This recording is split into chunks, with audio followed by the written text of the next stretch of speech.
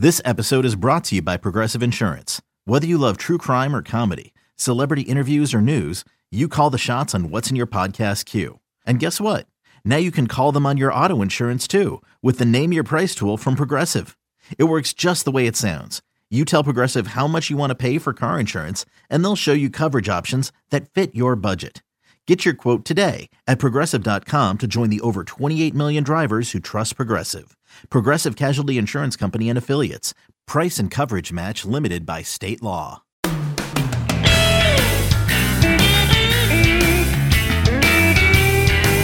think that it could feel any less like baseball season than watching the childhood team of mine be eliminated from postseason play earlier this week. It is now snowing today. So, yep. It is snowing in Denver, Colorado. We should tell people where you actually are. Yeah, true. I guess if you're a nerd who follows this podcast, you know that. But, yeah, it is currently snowing in Denver, Colorado. I'm recording this podcast at 12:45-ish on Wednesday, October 10th. It is snowing. The dog and I went outside earlier today, and it was kind of like rain mixed with snow. And I was like, all right, maybe this will stop. Won't have to deal with it. And it is now like full out snowing.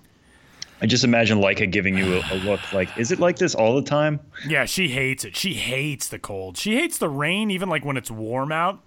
But when it's cold and there's precipitation in the air, she just wants nothing to do with it, which is fine because neither do I.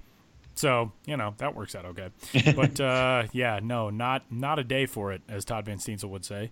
So, hey, with that, we welcome you into this latest edition of the Show Before the Show podcast from MiLBY.com. My name is Tyler Vaughn in Denver, Colorado. Sam Dykstra is in balmy New York City, from what I hear. Hello, Sam. Yeah, it's upper 70s here. I went to Game 4 of the American League Division Series last night, which, if any of you watched that, was one of the most exciting games I've ever been to in person, and one of the most anxiety-inducing ninth innings I've ever seen. But, yeah, it was weird sitting at that game because I'm so used to watching postseason baseball, you know, up here in the Northeast and thinking like everybody's in overcoats and you can see everybody's breath. And, you know, it just paints a picture. And last night, everybody's in T-shirts, a lot of people in shorts. It just felt off. But, you know, the baseball counted all the same. It was really fun to watch. And it'll be really cool to continue to watch, you know, now that we're down to 4 teams here, the Brewers and the Dodgers in the NL and the Astros and the Red Sox here in the AL. But, you know, that's the major leagues. We're here to talk about the minor leagues. This is one of my more fun episodes we get to do every year, I would say. Yeah, this one's always good, as this week's episode is number 181 of the Show Before the Show podcast. And wherever you found us, thanks for tuning in. You can check us out at MiLB.com/podcast. All of our past episodes are there, as well as Apple Podcasts and Google Play and everywhere else. And you can give us a rating and a review and a subscription if your service allows you to do so. And you can get in touch with us as well, podcast@MiLB.com, with your questions, thoughts, comments, concerns. I actually got a couple emails this week, which we may get a chance to get to as well. But we have a lot to get to with category number 1 in Strike One today, and that is the 2018 MiLBY Awards are here. That's really our only strike today. It's not even a full-on 3 strikes thing. It's kind of a different episode because we've got the Arizona Fall League, which started yesterday. We'll discuss that. But we will also break down every category in the MiLBYs. You can vote for the best in minor league baseball in 2018, the Minor League Baseball Yearly Awards, the MiLBYs. There are a lot of good ones there are a lot of categories that are going to be difficult to decide. I think that's kind of what I've narrowed it down to from the MiLBYs. Like, I know even we did our staff vote, and even our staff vote winners, like, I normally fall pretty much in line across the board. This year, I think I had different selections for like almost half the categories, which doesn't generally happen. Yeah, no, it was kind of fun to see all the results come in from our staff votes. And we should just point out, we already have a staff vote just because we're going to be doing features on our staff winners. Those will be coming out in a couple weeks. But you guys still get to vote. There's still a fan vote winner. They're put next to each other side by side. It means just as much, really, who wins the fan vote as who won our staff vote. So, yeah, you guys get to have your say. We already had ours, and we'll release the results of that in the coming weeks. But yeah, going through, even getting some of these categories, because, you know, Ben was in charge of promo of the year. I was in charge of a lot of the team prospect, player, pitcher, all those categories that we'll talk about here in a second. Getting some of those down to 10 was really tough. And then having to choose, and rank the top 3 was really difficult. And so I can imagine what it's going to be like for some people out there. Obviously, a lot of people are going to vote for, their favorite minor league team or their favorite organization. I get that, but I'm going to be really interested to see how this shakes out, and we'll kind of go category by category here and lay things out for you guys. We will.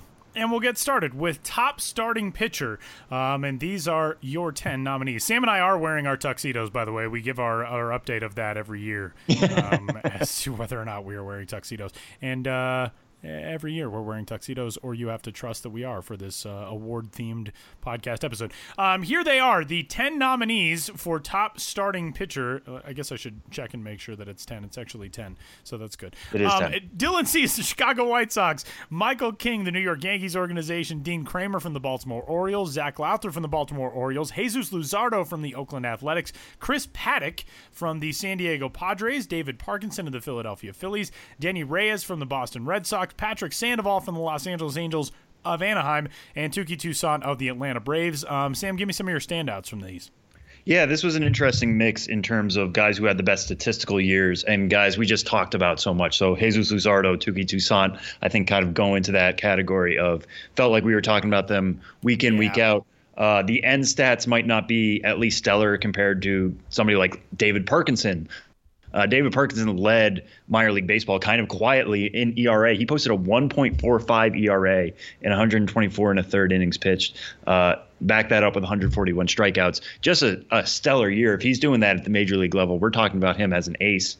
But we deal here in prospects, and he is, he is a good prospect in his own right, kind of a breakout one in that way.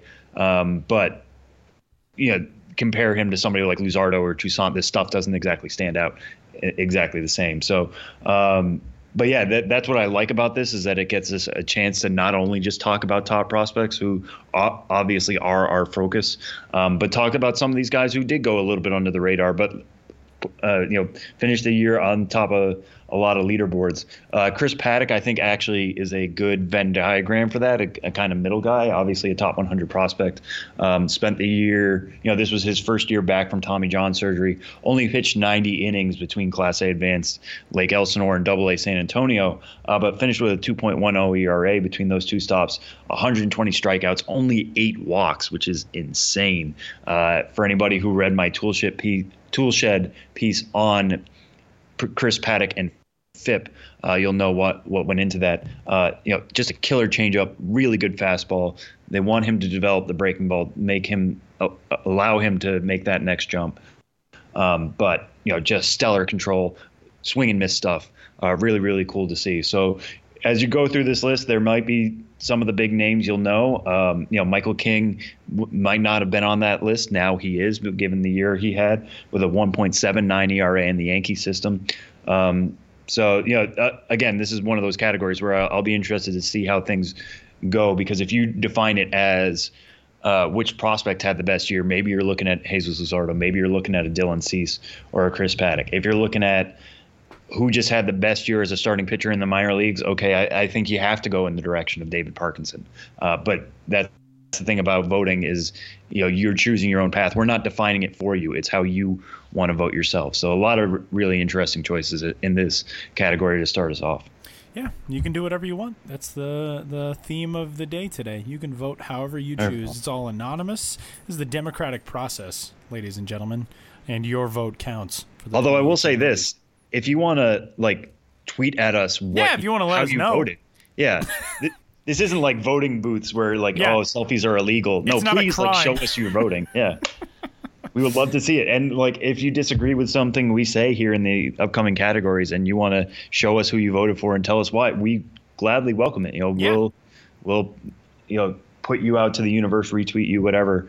There are just so many ways you could go on this. I'm really interested to see what you guys do.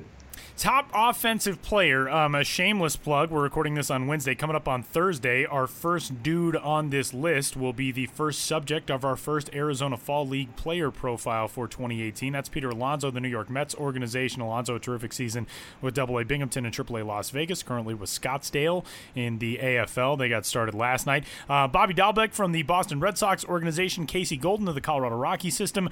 This guy named Vladimir Guerrero Jr. of the Toronto Blue Jays, who I would think has a good chance to win this. He's a nominee, as you may have expected. Ibandel Isabel from the Cincinnati Reds, one of the co-champs in the minor league home run race in 2018, along with Peter Alonso. Eloy Jimenez from the Chicago White Sox. Alex Kirilloff of the Minnesota Twins, who was just named the Twins minor league organizational player of the year not too long ago. Nathaniel Lowe or Lau? Which one did we decide for Nathaniel? He's Lowe. He's Lowe. Brandon Lau. And then Brandon is Lau, and it's spelled the same. Yes. That's right.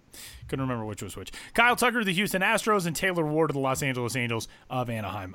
Sam, I think this conversation begins and ends with Vlad, but there are a lot of, if not for Vlad, this is a wide open field. Right. And that's the thing, is that I wish we could see who's going to be second. I wish there was kind of secondary voting. When I studied abroad in Ireland, you got to rank your candidates, which I always thought was really interesting. And that's how they vote. This is just, you vote for one player. So I think Vlad is going to run away with this. But if you chose not to vote for Vlad, and I think the reason you would do that is because he only played 95 games this year in the minor leagues. Left knee injury held him back for a good portion of the year. Still put up crazy numbers, obviously, when he was healthy, hitting 381, 20 homers, 20 doubles, 78 RBIs in those 95 games. Just crazy numbers, historic stuff. Was flirting with 400 right up until the last couple weeks. You would really have to stretch, I think, to not pick him. But maybe you go with somebody like Peter Alonso, who, again, was somebody we talked about week in and week out, going to the Fall League. We all thought he would be in the majors, or deserved to be in the majors at the very least, given the way he dominated AA Binghamton and AAA Las Vegas. Maybe you go with Ibandel Isabel because he hit 36 homers, but that came in the Florida State League, which is now an FSL record. Maybe you give him some credit for that. That'd be really interesting. Maybe you're a bigger fan of Eloy Jimenez. Vlad had a good year in terms of slugging and hitting. Eloy's a little bit more of a slugger than Vlad was this year. How that goes, portrays going forward for the two of them, would be really interested to see who ends up with the more career home runs. But as it stands, I would say Eloy had a better power tool this year than Vlad did. How do you give Eloy a little extra credit for that? Also spending a little bit longer time at AAA Charlotte. Maybe you do that. So lots of different ways to go here. We have Kyle Tucker and Taylor Ward, who put up killer numbers in the PCL. Maybe the PCL is an offensive environment. Maybe you don't want to go that way. But I would also like to point out for Kyle Tucker, at the very least, 24 homers, 20 stolen bases, doing things that aren't just PCL environment reliant. And Taylor Ward, kind of in a little bit Kyle Tucker light, 14 homers, 18 stolen bases. But it was actually, had a higher average and a higher OBP than Tucker. So I would love to see how people rank these 1 to 10. But at this point, it feels like it's very much Vlad Jr. and then everybody else. So you can still vote in that category. Don't make it like the Simpsons episode where Bart thought that he was going to be named class president just because everybody liked him, and then nobody voted for him because they assumed everybody else was voting for him, and then Martin won. Not the first time that I've drawn that comparison to an election in recent years. Top relief pitcher, Travis Bergen, Toronto Blue Jays. Texas Rangers DeMarcus Evans, Tommy Eveld of now the Miami Marlins, who was a trade acquisition this year, Caleb Frare of the Chicago White Sox, Tyler Johnson of the Chicago White Sox, Matt Pierpont of the Colorado Rockies, Colin Poche of the Tampa Bay Rays, who likewise a draft selection whose numbers are ridiculous this year. A draft selection? A trade acquisition is what I meant to say, not a draft selection. He was at one time a draft selection, but this year was traded. Travis Radke, a left-handed pitcher in the San Diego Padres system, Zach Warren, left-handed reliever in the Philadelphia Phillies system, and Austin Williams, a righty in the Washington National system. There are numbers on this list. This is my category that I'll be writing up later on this month that are just, outlandish. Most numbers on this list are outlandish from these guys. Yeah, trying to pick these guys trying to get this list down to 10 is almost impossible. Yeah. I'm trying to decide whether you really like control from a reliever. I think it always starts with who just posted the craziest strikeout numbers. Colin Potter, you mentioned 110 strikeouts in 66 innings. That's just bonkers. Ridiculous. And not only did he post a 0.82 ERA, his WHIP was actually lower at 0.79. Like how? What? Yeah, that's absurd. I mean, normally your WHIP is going to be lower than your ERA, but when your ERA starts with 0.8. With 0, exactly.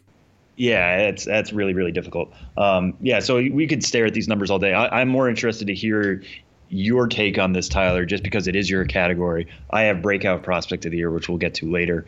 But yeah, when you were going over these and thinking about like who you might have to write up, what else was standing out to you other than just Poch, I guess? Yeah, I mean, I think you look at the strikeout numbers so much with relievers nowadays because the era of baseball that we live in where the strikeout is so heavily prized. Some of these guys, just the numbers that they put up, DeMarcus Evans, 103 strikeouts in 56 innings.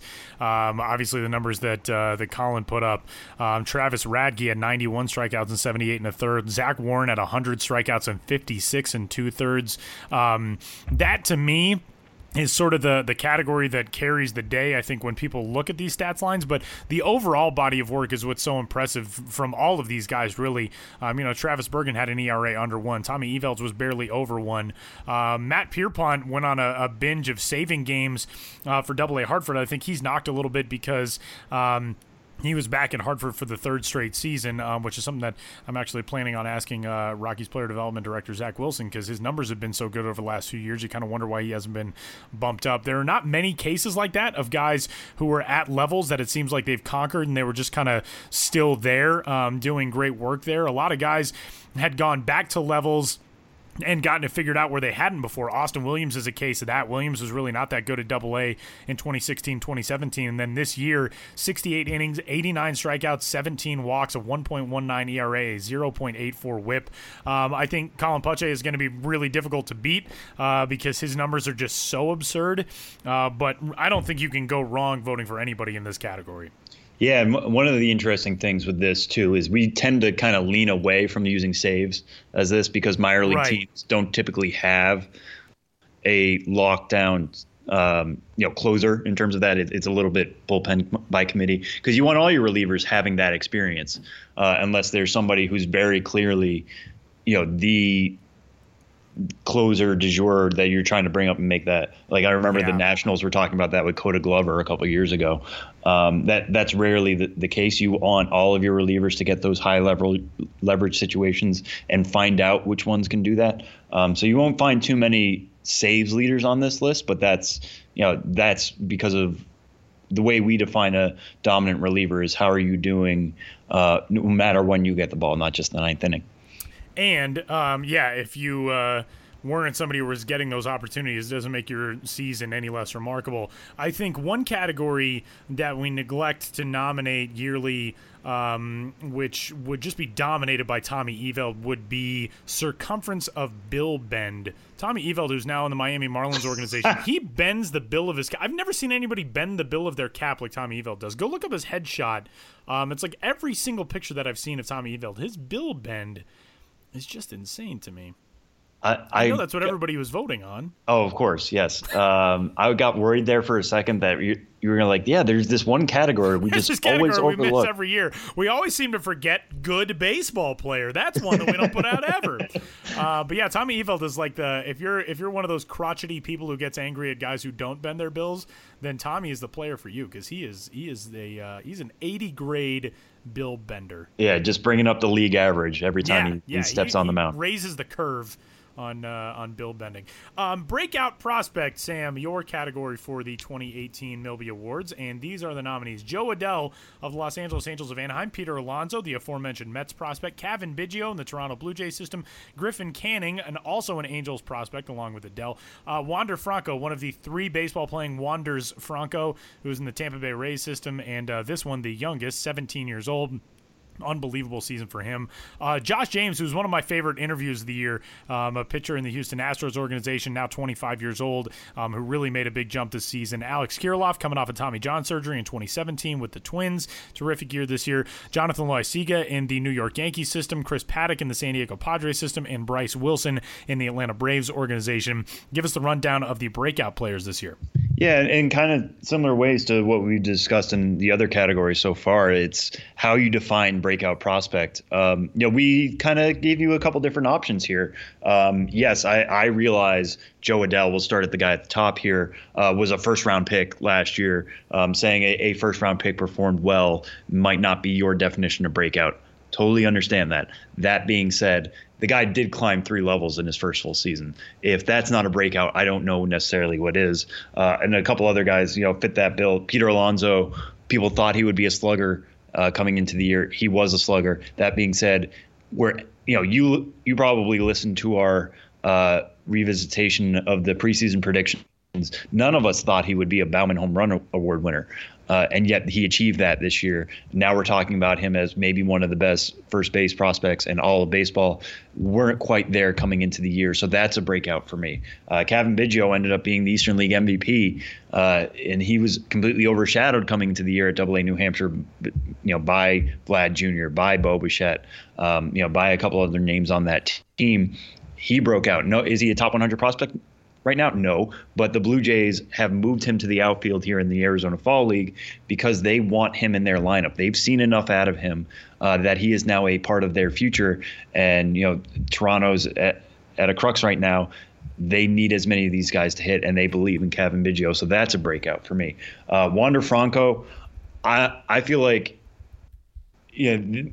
our staff was kind of split on Wander Franco without giving away the vote here. I think a lot of people had him at or near the top of the list because, he was only 17 this year. He was the best player in the Appalachian League, skipped over, your circuit levels, your Dominican Summer Leagues, your Gulf Coast Leagues, got placed right in the Appalachian League, hit 351 there, 11 home runs, 7 triples, 10 doubles, 4 stolen bases, did everything well. All the reports you hear on him is that his bat is lightning quick. We're talking about him now as, whenever Vlad Jr. graduates, this is the next guy who seems to be guaranteed to hit at every level he goes to and potentially climbs quickly and maybe makes the majors before he's 20 or 21. We weren't talking about him that way in April. That's a breakout for me. How do you think about that? Because he was a big international signing, kind of in the similar way to Joe Adell. First-round pick, big international signing, some expectations there, but they exceeded them so much that I would say they broke out. Alex Kirilloff, again, a first-round pick, 2 years ago now, but did not play at all in 2017. Tommy John surgery, a lot of question marks about how is he going to come back from that. Ends up leading minor league baseball in extra base hits with 71 in 130 games. Right now, or beginning of the year, MLB.com didn't have him ranked in the top 100 because they didn't think, or they didn't know exactly what the extent of the elbow injury was going to be, what it was going to be like for him to come back. Right now, he's MLB.com's number 10 overall prospect. That's certainly a breakout. Josh James, like you mentioned, Jonathan Loaisiga, both guys who saw big league time this year. Somebody we weren't talking about in that way coming into the year. So pushing towards the majors certainly helps. Bryce Wilson also in that category. Started out the year at Class A Advanced Florida, ended up the year in the Atlanta Braves bullpen, even got a start when they called him up. Now he's also a top 100 guy. So a lot of really interesting roads to breakouts here. They're not, it's not necessarily somebody we weren't talking about to somebody we're talking about. It could be somebody we thought was pretty good. Now we think they're really, really good. How do you judge that? It's going to be up to you guys. But a lot of different viewpoints here. It's not just, getting X to Y and who did that best. Best team is always a difficult category to decipher who among these groups should be recognized as the best team because they all had terrific seasons for one reason or another, and sometimes it's more clear-cut with individuals, and this is just a tough one to nail down. But our 10 worthy contenders this year, the Biloxi Shuckers, the best record in the Southern League, won both halves in their division in the Southern League in 2018. Midwest League champion Bowling Green Hot Wads, the Corpus Christi Hooks, and the Houston Astros organization who posted the most wins of any AA team. Tampa Bay Rays, Second straight season winning the Governor's Cup. The Tampa Bay Rays AAA affiliate, the Durham Bulls, a nominee this year. Lakewood Blue Claws, the Philadelphia Phillies Class A affiliate, best ERA in the minor league ranks for any pitching staff. They also led the South Atlantic League in complete games and in saves. Lehigh Valley Iron Pigs, the Phillies AAA affiliate, division champions in their 2018 season, the Memphis Redbirds, who won the Pacific Coast League in the St. Louis Cardinals organization, and then avenged their 2017 loss in the AAA National Championship game by beating Durham in that contest. New Hampshire Fisher Cats, who were kind of reshaped over the course of the season with some deals that the Blue Jays made, and also what was going on with Vlad Guerrero, where he was going to be the injury, then the promotion. But the Blue Jays affiliate ended up winning the Eastern League title at the end of the season. Rancho Cucamonga Quakes, Los Angeles Dodgers affiliate at Class A Advance. They rolled through the California League playoffs and captured the league championship there. And finally, the Winston-Salem Dash, piloted by Omar Vizquel, best record in the Carolina League for the Chicago White Sox affiliate. Sam, this group, this is a tough category to vote on. Yeah, and I usually start with winning percentage for these groups, and then the playoffs happen, and that certainly affects things. So maybe you're willing to give credit to the Memphis Redbirds, like you said, Tyler, for vanquishing Durham this year in the way they couldn't in the AAA National Championship game. Maybe you give it to Durham because they got back there and they lost top prospects in Willie Adames and Jake Bowers and still did really well. Maybe you give it to somebody like Bowling Green, who from beginning to end was just really, really solid all year and the only team in the minors to win 90 games. Maybe you don't because you decide, hey, this is a Class A team, not much competition there. If you get the right talent together, things can really click. I get that. Maybe you prefer one of the AAA teams who do, there's a lot of turnover at AAA, obviously, and it's almost more impressive, to me at least, when a AAA team can do well beginning to end, because the guys playing in that AAA National Championship game were not the guys on the opening day roster for either team. Jared Sandberg and Stubby Clapp would be the first ones to tell you that. So maybe you're impressed by that. It's again, so many different ways to define this, but those might be three of mine. I would say Durham, Memphis, and Bowling Green. Although shout out to New Hampshire. Thankfully they did win an Eastern League championship, but I feel like they would have to get on there anyway, just because we did talk about them so much. They were incredibly interesting from beginning to end. Like I said, the fact that Biggio ended up being the EL MVP was really neat. Bo Bichette played a full year there. Vlad Jr. was the story of the first half when he was playing for the Fisher Cats. So lots of different ways to define best team, but 10 very worthy candidates here. Best farm system, another one that's difficult, but this one's a really fun category to vote on. It's a fun category for us to debate. These are the 10 nominees: the Houston Astros, the Atlanta Braves, Toronto Blue Jays, St. Louis Cardinals, Los Angeles Dodgers, Philadelphia Phillies, San Diego Padres, Tampa Bay Rays, Minnesota Twins, and Chicago White Sox. You can't go wrong with most of these. Sam, what sticks out most to you about the deciding factors for this category? Yeah, this one I feel like is something we have to always explain every year, because best farm system, usually the way we define it for MiLBY is what farm system had the best year. It's not which has the most talent, which are we buying, to produce the most major league talent going forward. Although, there are a couple teams on here that fit that bill. The Atlanta Braves get a mention here for that. San Diego Padres are here for that. Chicago White Sox, Tampa Bay Rays. But which team produced winners at the team level? Which organization had the best overall winning percentage? Which this year was the Tampa Bay Rays. They not only had the best organizational winning percentage at .604, which would be good for an individual team, never mind an entire organization, which is insane. They won 2 championships between Bowling Green and Durham. Wander Franco had like we mentioned, a breakout year. They graduated Willie Adames. They graduate Jake Bowers. They have a breakout prospect, or he was actually the Offensive Player of the Year award nominee in Nate Lowe.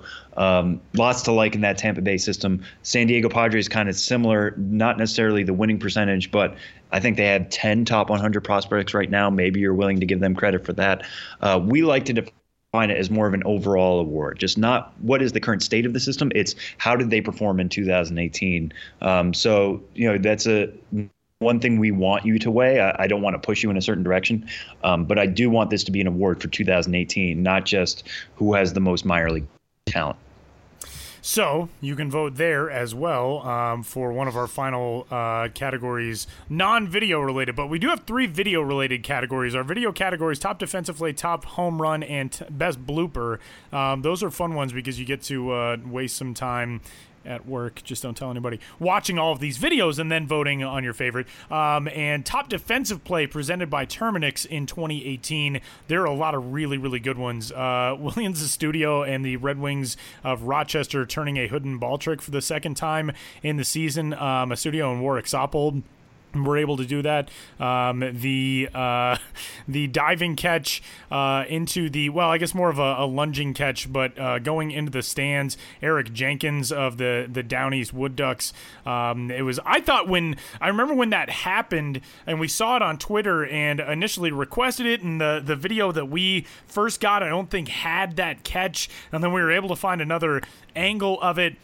He flips over a fence, comes back with a catch, and then fires a throw in, so he holds a runner. Like, that's a ridiculous play. Scott McGowan a behind the back catch to keep a no-hitter going. There's some really good ones this year in top defensive play presented by Terminix.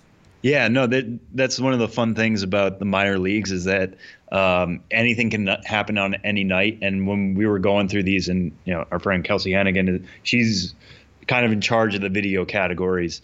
So she came up with all of these, but there are so many similar ones that this is the real cream of the crop in terms of, like you said that Eric Jenkins catch. There are a lot of guys who have made catches over the wall this year. All of them impressive, no doubt. But the fact that he went over the wall, landed on his feet, and then had the peace of mind to throw it back in, kind of all in one motion is just really, really cool. And yeah, like Tyler mentioned, you could waste as much time at work, or if you're like us, you could be at work, and part of your job is to watch these videos over and over and over again. So we would definitely recommend you doing that and then voting for your favorite. Do it. You can also vote for top home run and best blooper as well among the video categories.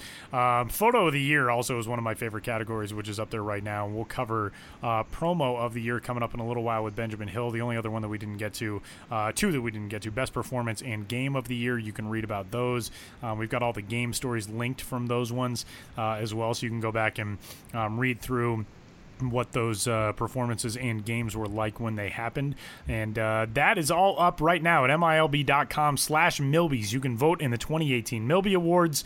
And it's one of our most entertaining times of the year for us because we get to see all the engagement and people discussing this in their votes and the reasons why they select one thing over another. And then we get to be the ones to write the story looking back on either a moment or a season or what have you in 2018. And so it's pretty cool. So MiLB.com/MiLBYs. Get voting now. And now we'll shift to bring in a third member of this MiLBY's discussion. Benjamin Hill joins us in just a moment to discuss the promo of the year contenders and a whole lot more as Ben gets set to dive into looking at some of the best on-field promotions, some of the things that didn't involve baseball, but some of the stuff that was the most highly thought of on the promo side in 2018. Benjamin Hill joins the show next.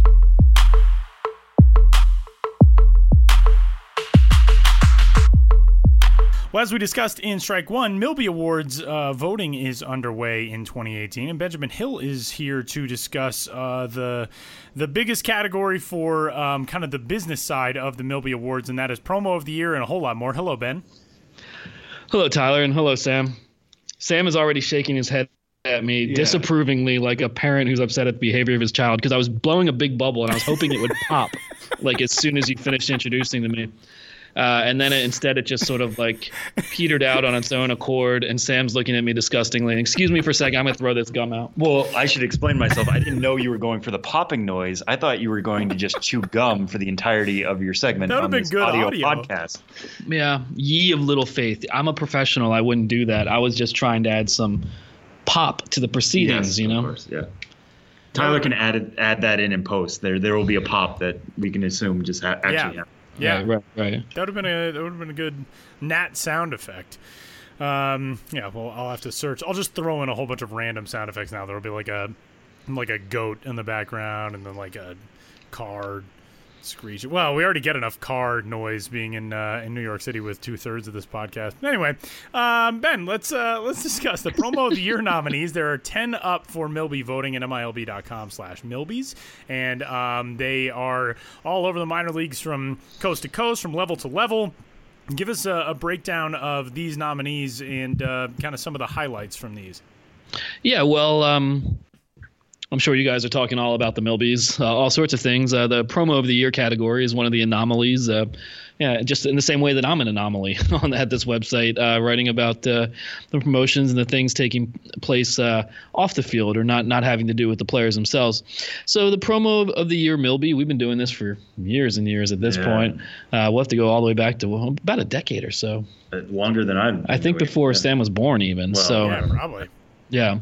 But the format remains about the same. I'm responsible for compiling the finalists. I do, solicit input from others, both, from the teams who are looking to get nominated and just some, internal discussions. So I don't want people to think I'm just a one-man show in selecting this, but it is my burden at the end of the day to select these. And we got 10 nominees, and you can vote for them as the MiLBYs work. One at a time. Yeah, one at a time. And promos can be many things. In selecting the MiLBY Awards, we usually do like a standalone promotions.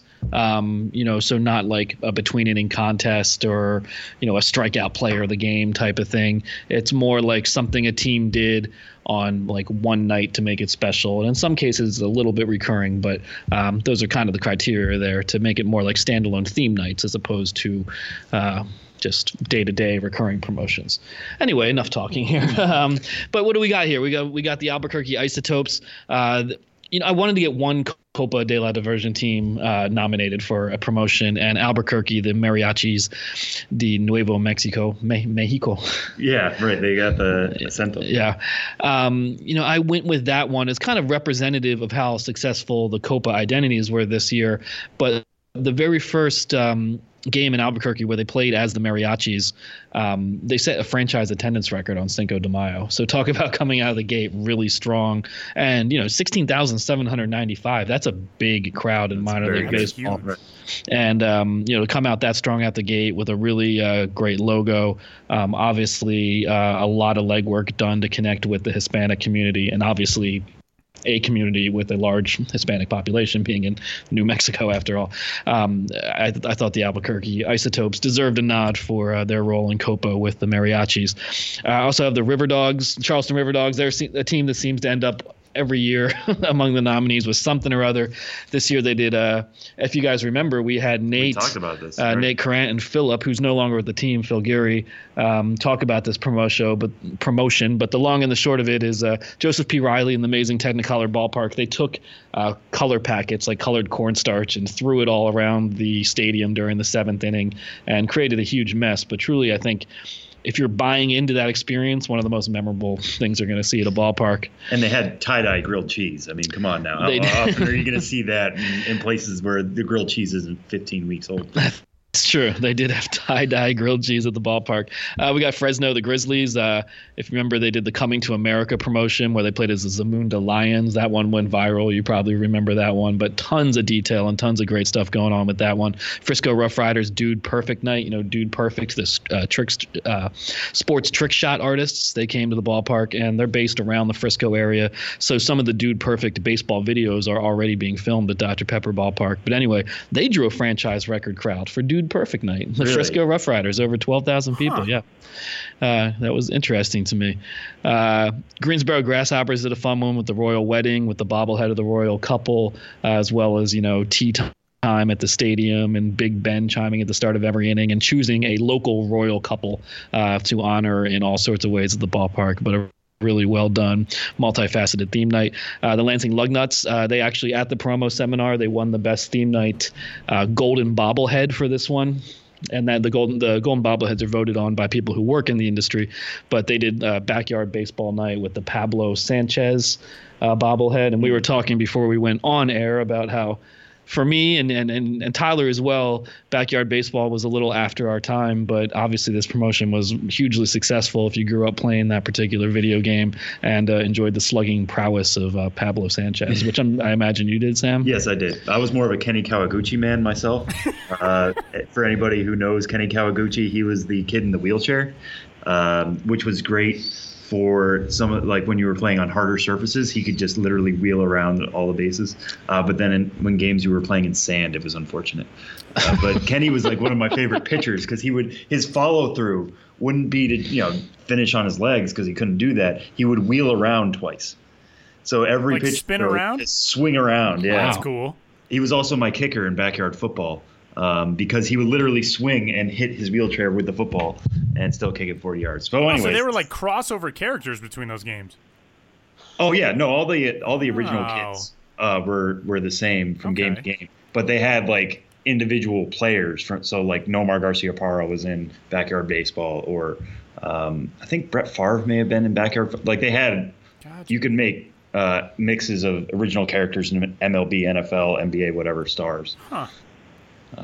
That was like one step behind. I was saying before we started recording, you could tell what kind of the average age of voting was for this year's Golden Bobblehead, because that was like barely a step behind me in terms of my my video game progression throughout my youth. My best friend growing up, Travis Owen, his younger brother Ryan was like obsessed with backyard baseball, so it was like that next level of video game right behind us, which would be Sam, basically. So there, now you know Pablo Sanchez, everybody's hero. Yeah, there you have it. I mean, I didn't see any team doing a bases loaded promo because that was my or maybe bases loaded 2, but that was my. Nobody's done Ken Griffey Jr. baseball, to be honest. Like especially in Mariners affiliate, that's the greatest baseball game in the history of video games. Ken Griffey Jr. baseball for Super Nintendo, and I can't believe nobody has done that yet. Well, that I know of, anyway. There you go. Would you have to get all those made-up players to sign for their rights and stuff? Probably. You'd have to get like B. Bridge from the Yankees because they didn't have an MLBPA license, so they just named everything after New York landmarks for the Yankees. Yeah, Bases Loaded had a team from Jersey, and the Sluggers were Paste and Bay, and it was always like, oh man. And my brother would always play as Jersey. And just beat me with Paste and Bay. 2 different players, but Paste was the real one. Like so, that's how old I am. I'd rather have a Paste bobblehead instead of Pablo Sanchez. Sounds like it really stuck with you, Ben. It really did. Yeah, Sam, it did.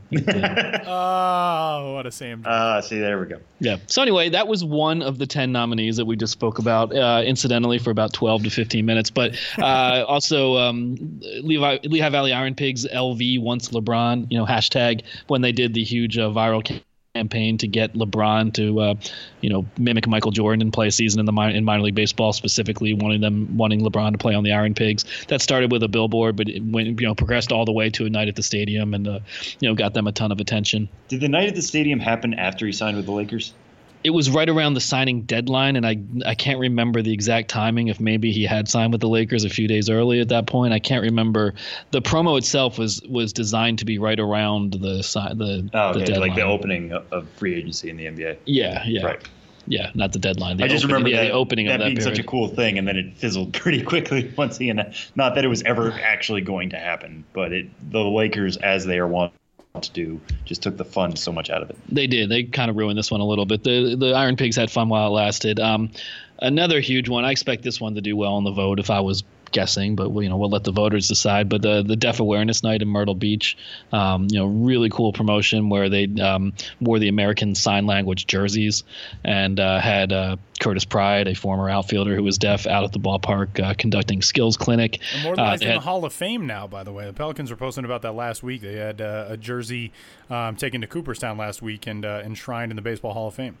Yeah, they brought that to exactly what you said, Tyler. They literally, members of the front office brought that jersey to Cooperstown because it had never been done before. And then, kind of coincidentally, we had a couple months later the Baltimore Orioles do the first ever Braille jersey. Yeah, right. Yeah, that was cool.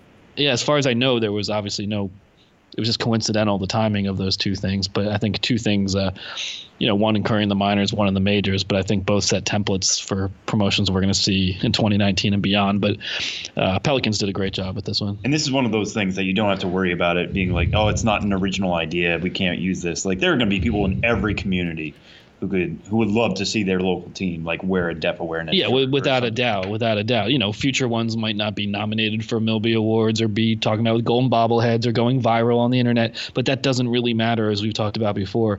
What matters is that the community is something that they can respond to. The attention's great, and it helps beget more great promos, but I think we'll see a lot of that. Yeah. But there's so much sandlot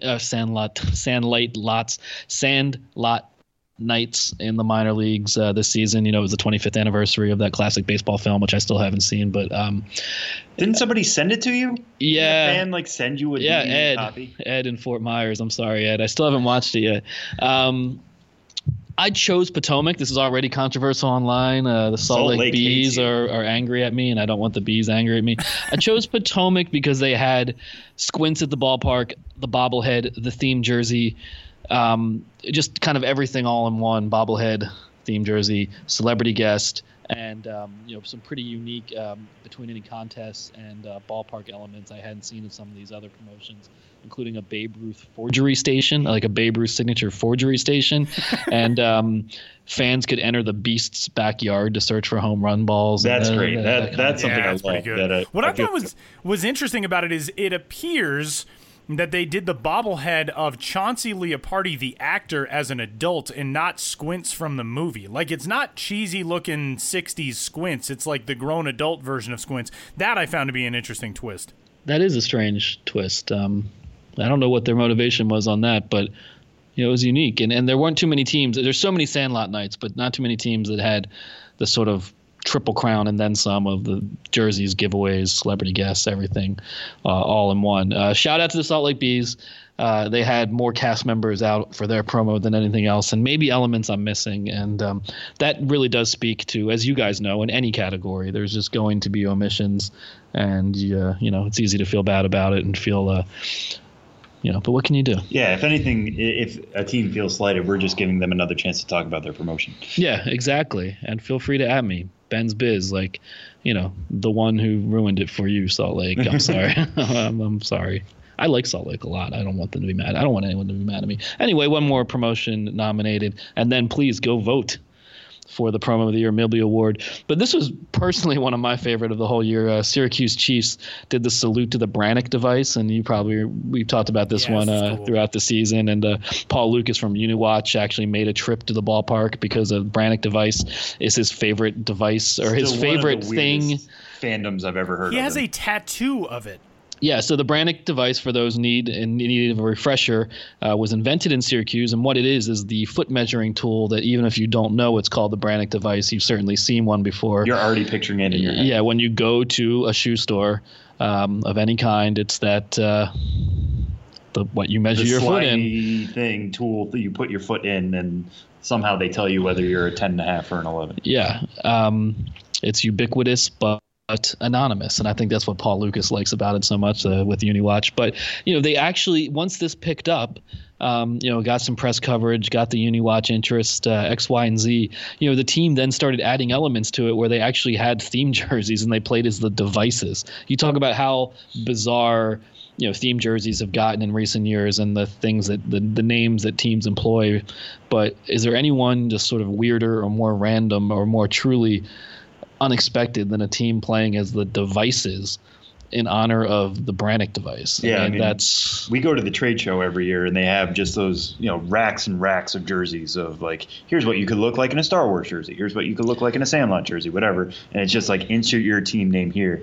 I can't imagine they're going to have devices jerseys just lined up. Probably not. It was invented in Syracuse, so probably a pretty limited market for Brannick device promos across the land. But if you want, the Chiefs set a template, and I think what they did really set a template for is thinking about the things in your market that are unique, that were invented there, famous residents, and how you can really blow that out and have fun with something that's a little absurd, but also that's something that speaks deeply to your region specifically. And I that's what I like about this so much. I'm just saying I would like to see one other team try to pull this off.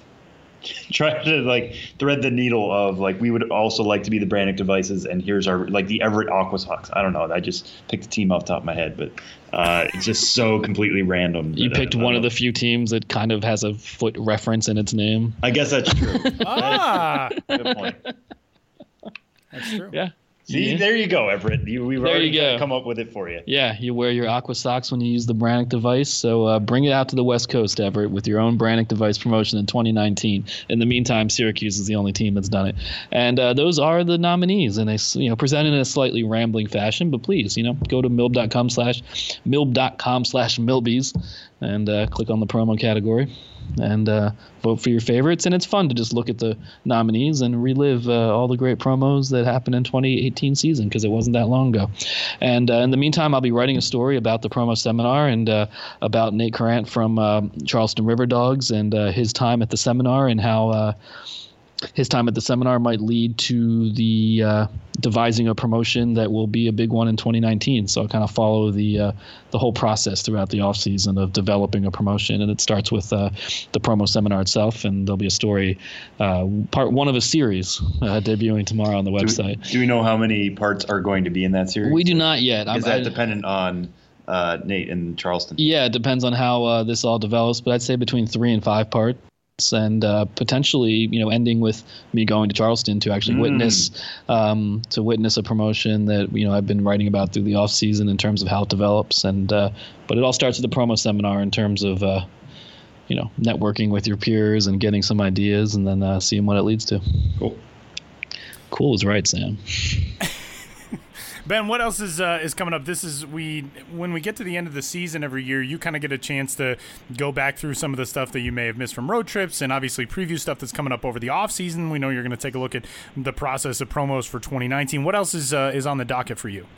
Yeah, not too much. I mean, beyond what we've talked about already. And as I mentioned in previous weeks, whenever I have downtime, I'm going back and finishing all my on the road posts, all the little things I didn't get around to the first time. So there have been new posts appearing like pretty much every day this week. More detail on Augusta, on Charlotte coming soon, on Jacksonville. I wrote about those teams when I visited, of course, did some MiLB.com features, but on the blog, I've got like the full length, full treatment blog post, because it's important to me to do this in detail, especially with this milestone season of having been everywhere. I want to make sure every place gets the coverage, the full coverage, even if it takes me a while to finish it all off. So stay with me on the blog, bensbiz.mlblogs.com. It is still in season in my mind in terms of what I'm writing about, but it will all end soon. Here's an idea. What if you watched The Sandlot and wrote about it? I've actually had that idea, and maybe mentioning it right now. I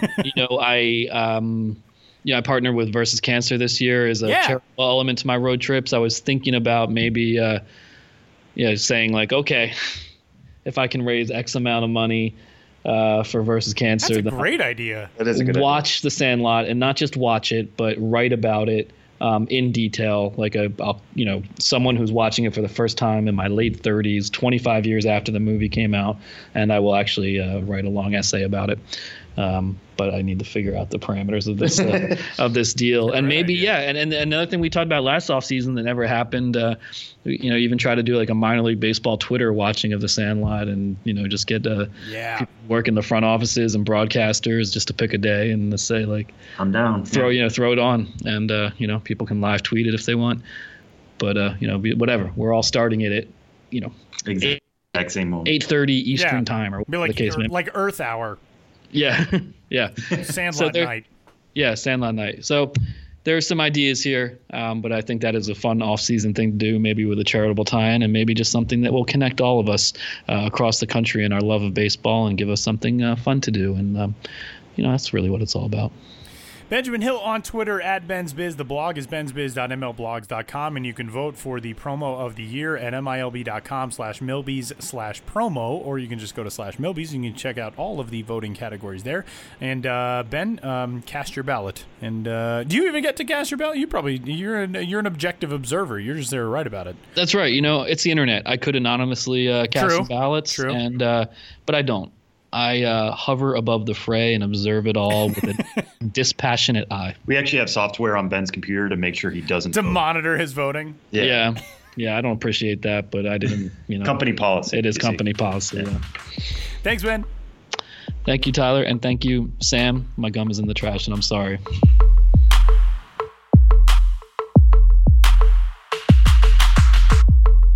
So big thanks to Ben. He's on Twitter at Ben's Biz. And with that, we'll talk some baseball for the 181st episode of the Show Before the Show podcast. The Arizona Fall League is underway.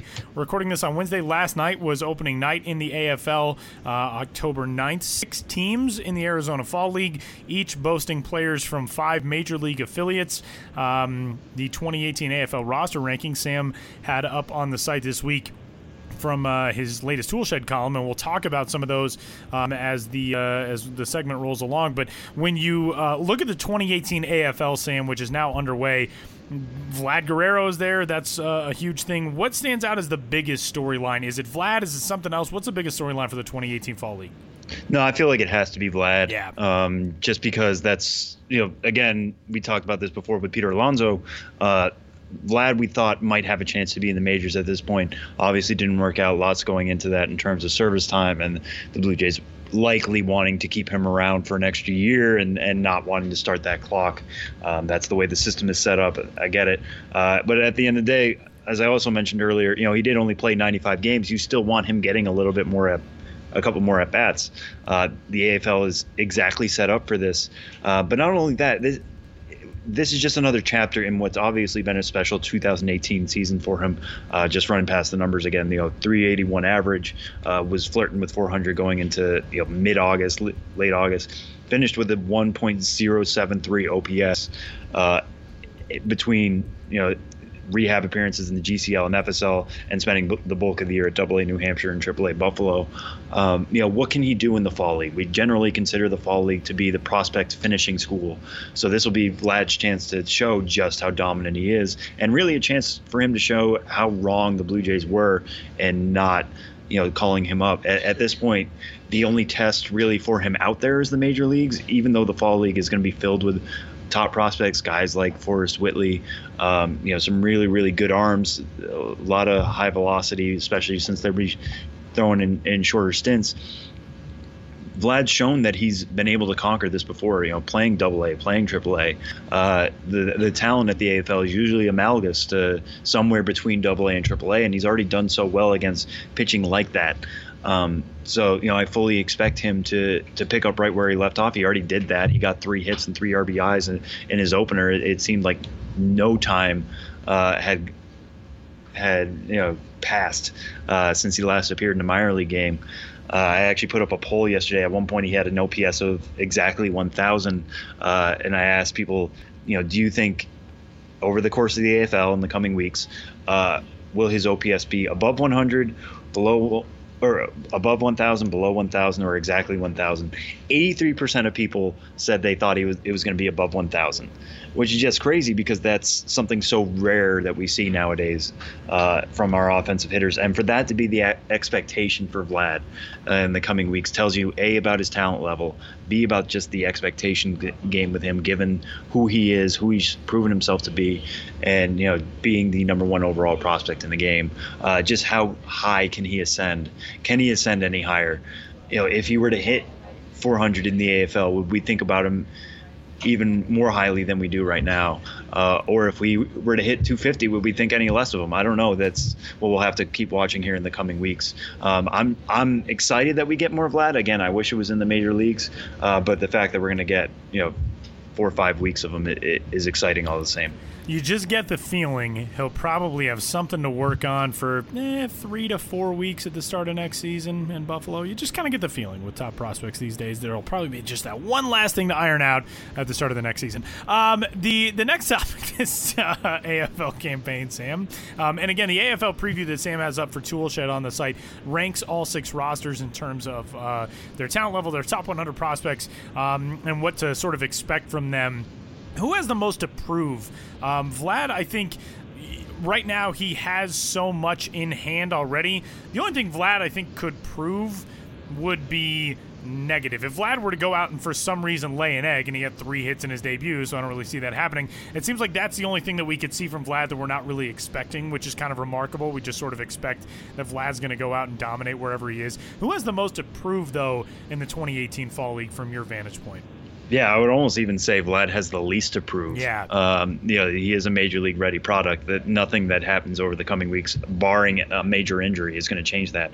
But that being said, I think most to prove is Monte Harrison, somebody we've talked about, a former top 100 guy, but he's actually dropped out of the top 100. MLB.com updated their top 100 just after the season ended. He moved out of it.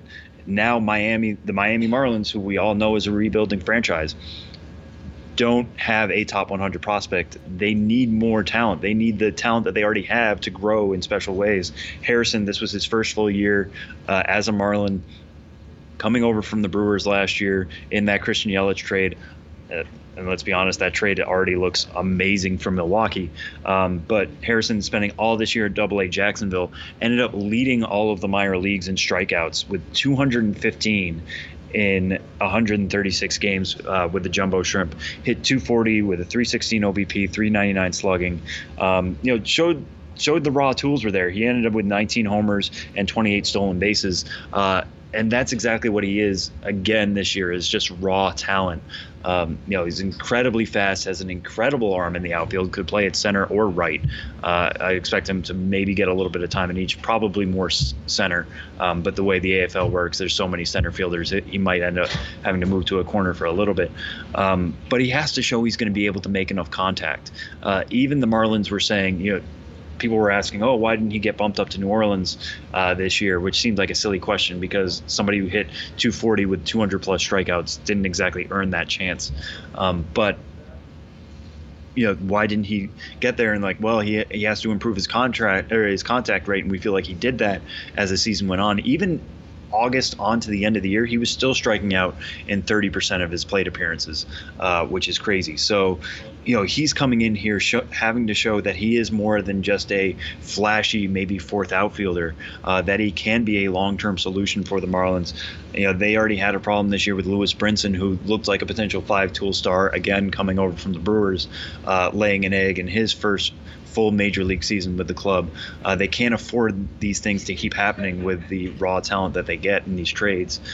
So Harrison, if he can improve his contact rate to even 25% strikeouts this fall league season, and still show really, really good speed and a lot of bat speed, a lot of power, he could be right back in that top 100 conversation. But that's a lot riding on just a couple weeks. And given the way his 2018 season went during the regular season, he's going to need to make every game count here before Thanksgiving.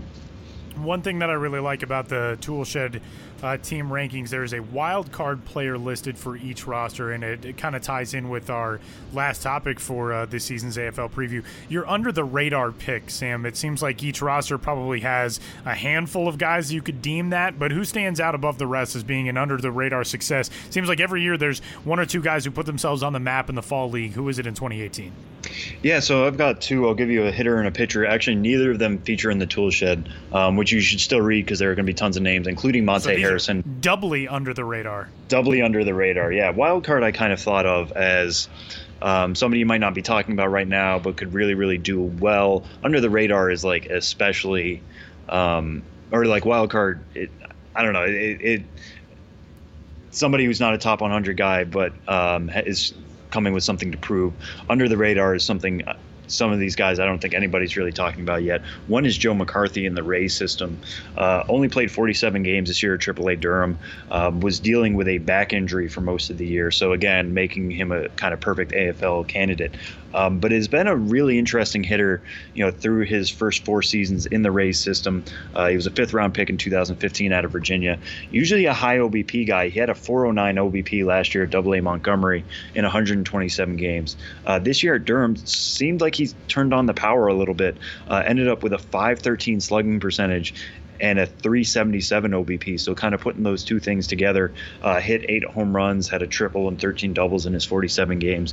Almost half of his, or a little bit more than half of his actually, hits went for extra bases. So those are 22 extra base hits in 43 hits. If he can kind of put together a good fall league, show that it was more than just a small sample success, during his time with Durham. I think that's somebody who could see his stock certainly go up here in the coming weeks. As we mentioned during the MiLBY segment, the Rays certainly have had a good 2018 season, and they certainly have a strong system. But right now, Joe McCarthy sits at 17, and the clock's ticking a little bit. He's already 24. Was a college pick. He's Rule 5 eligible this year.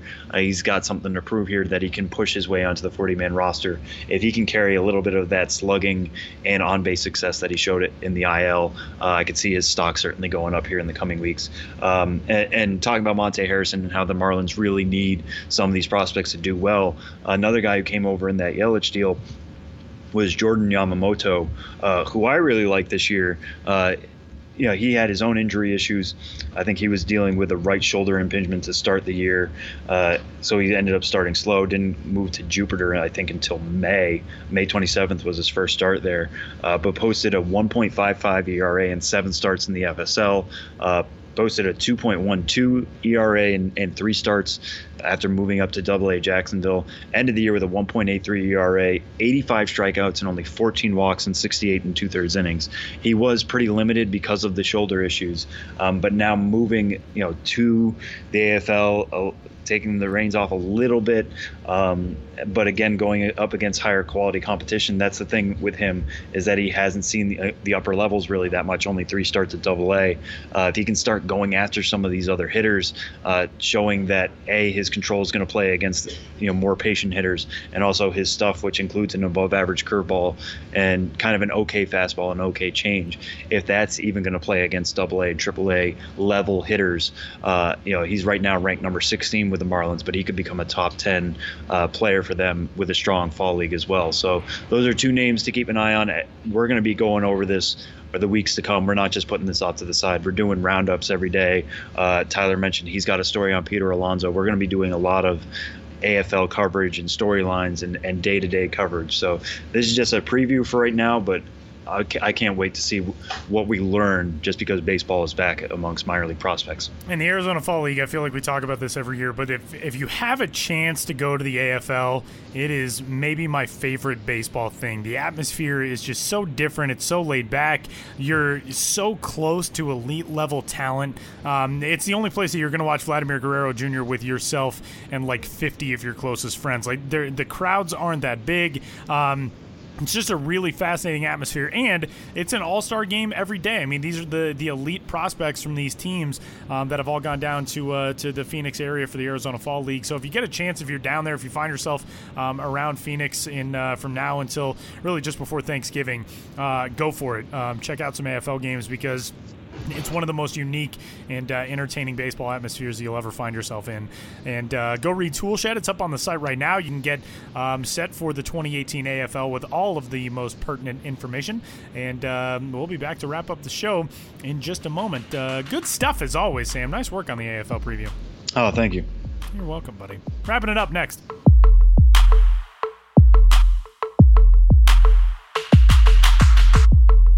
Final segment of episode 181 of the Show Before the Show podcast. You can head to MiLB.com/MiLBYs right now and cast your ballot for the best in minor league baseball in 2018. Best offensive player, best starting pitcher, best team, best farm system, best defensive play of the year, presented by Terminix.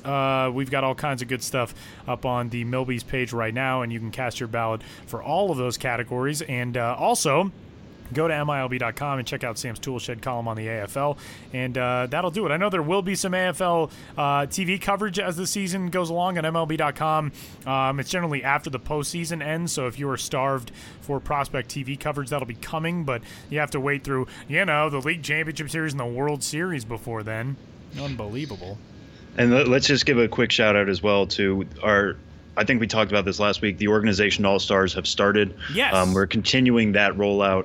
I had the Boston Red Sox this week, so if you're a Red Sox fan who is looking for something to read in between the in between the end of the ALDS and the start of the ALCS, check out the site for that. Today, on Wednesday, we came out with Chicago White Sox. That was by Rob Terranova, featuring a lot of the names you're expecting and some of them you may not be.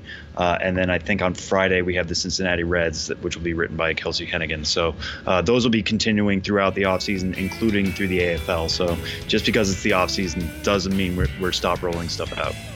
That's all at MiLB.com. And, we'll wrap up this week's show. He's Sam Dykstra. I'm Tyler Mom. We'll talk to you next week.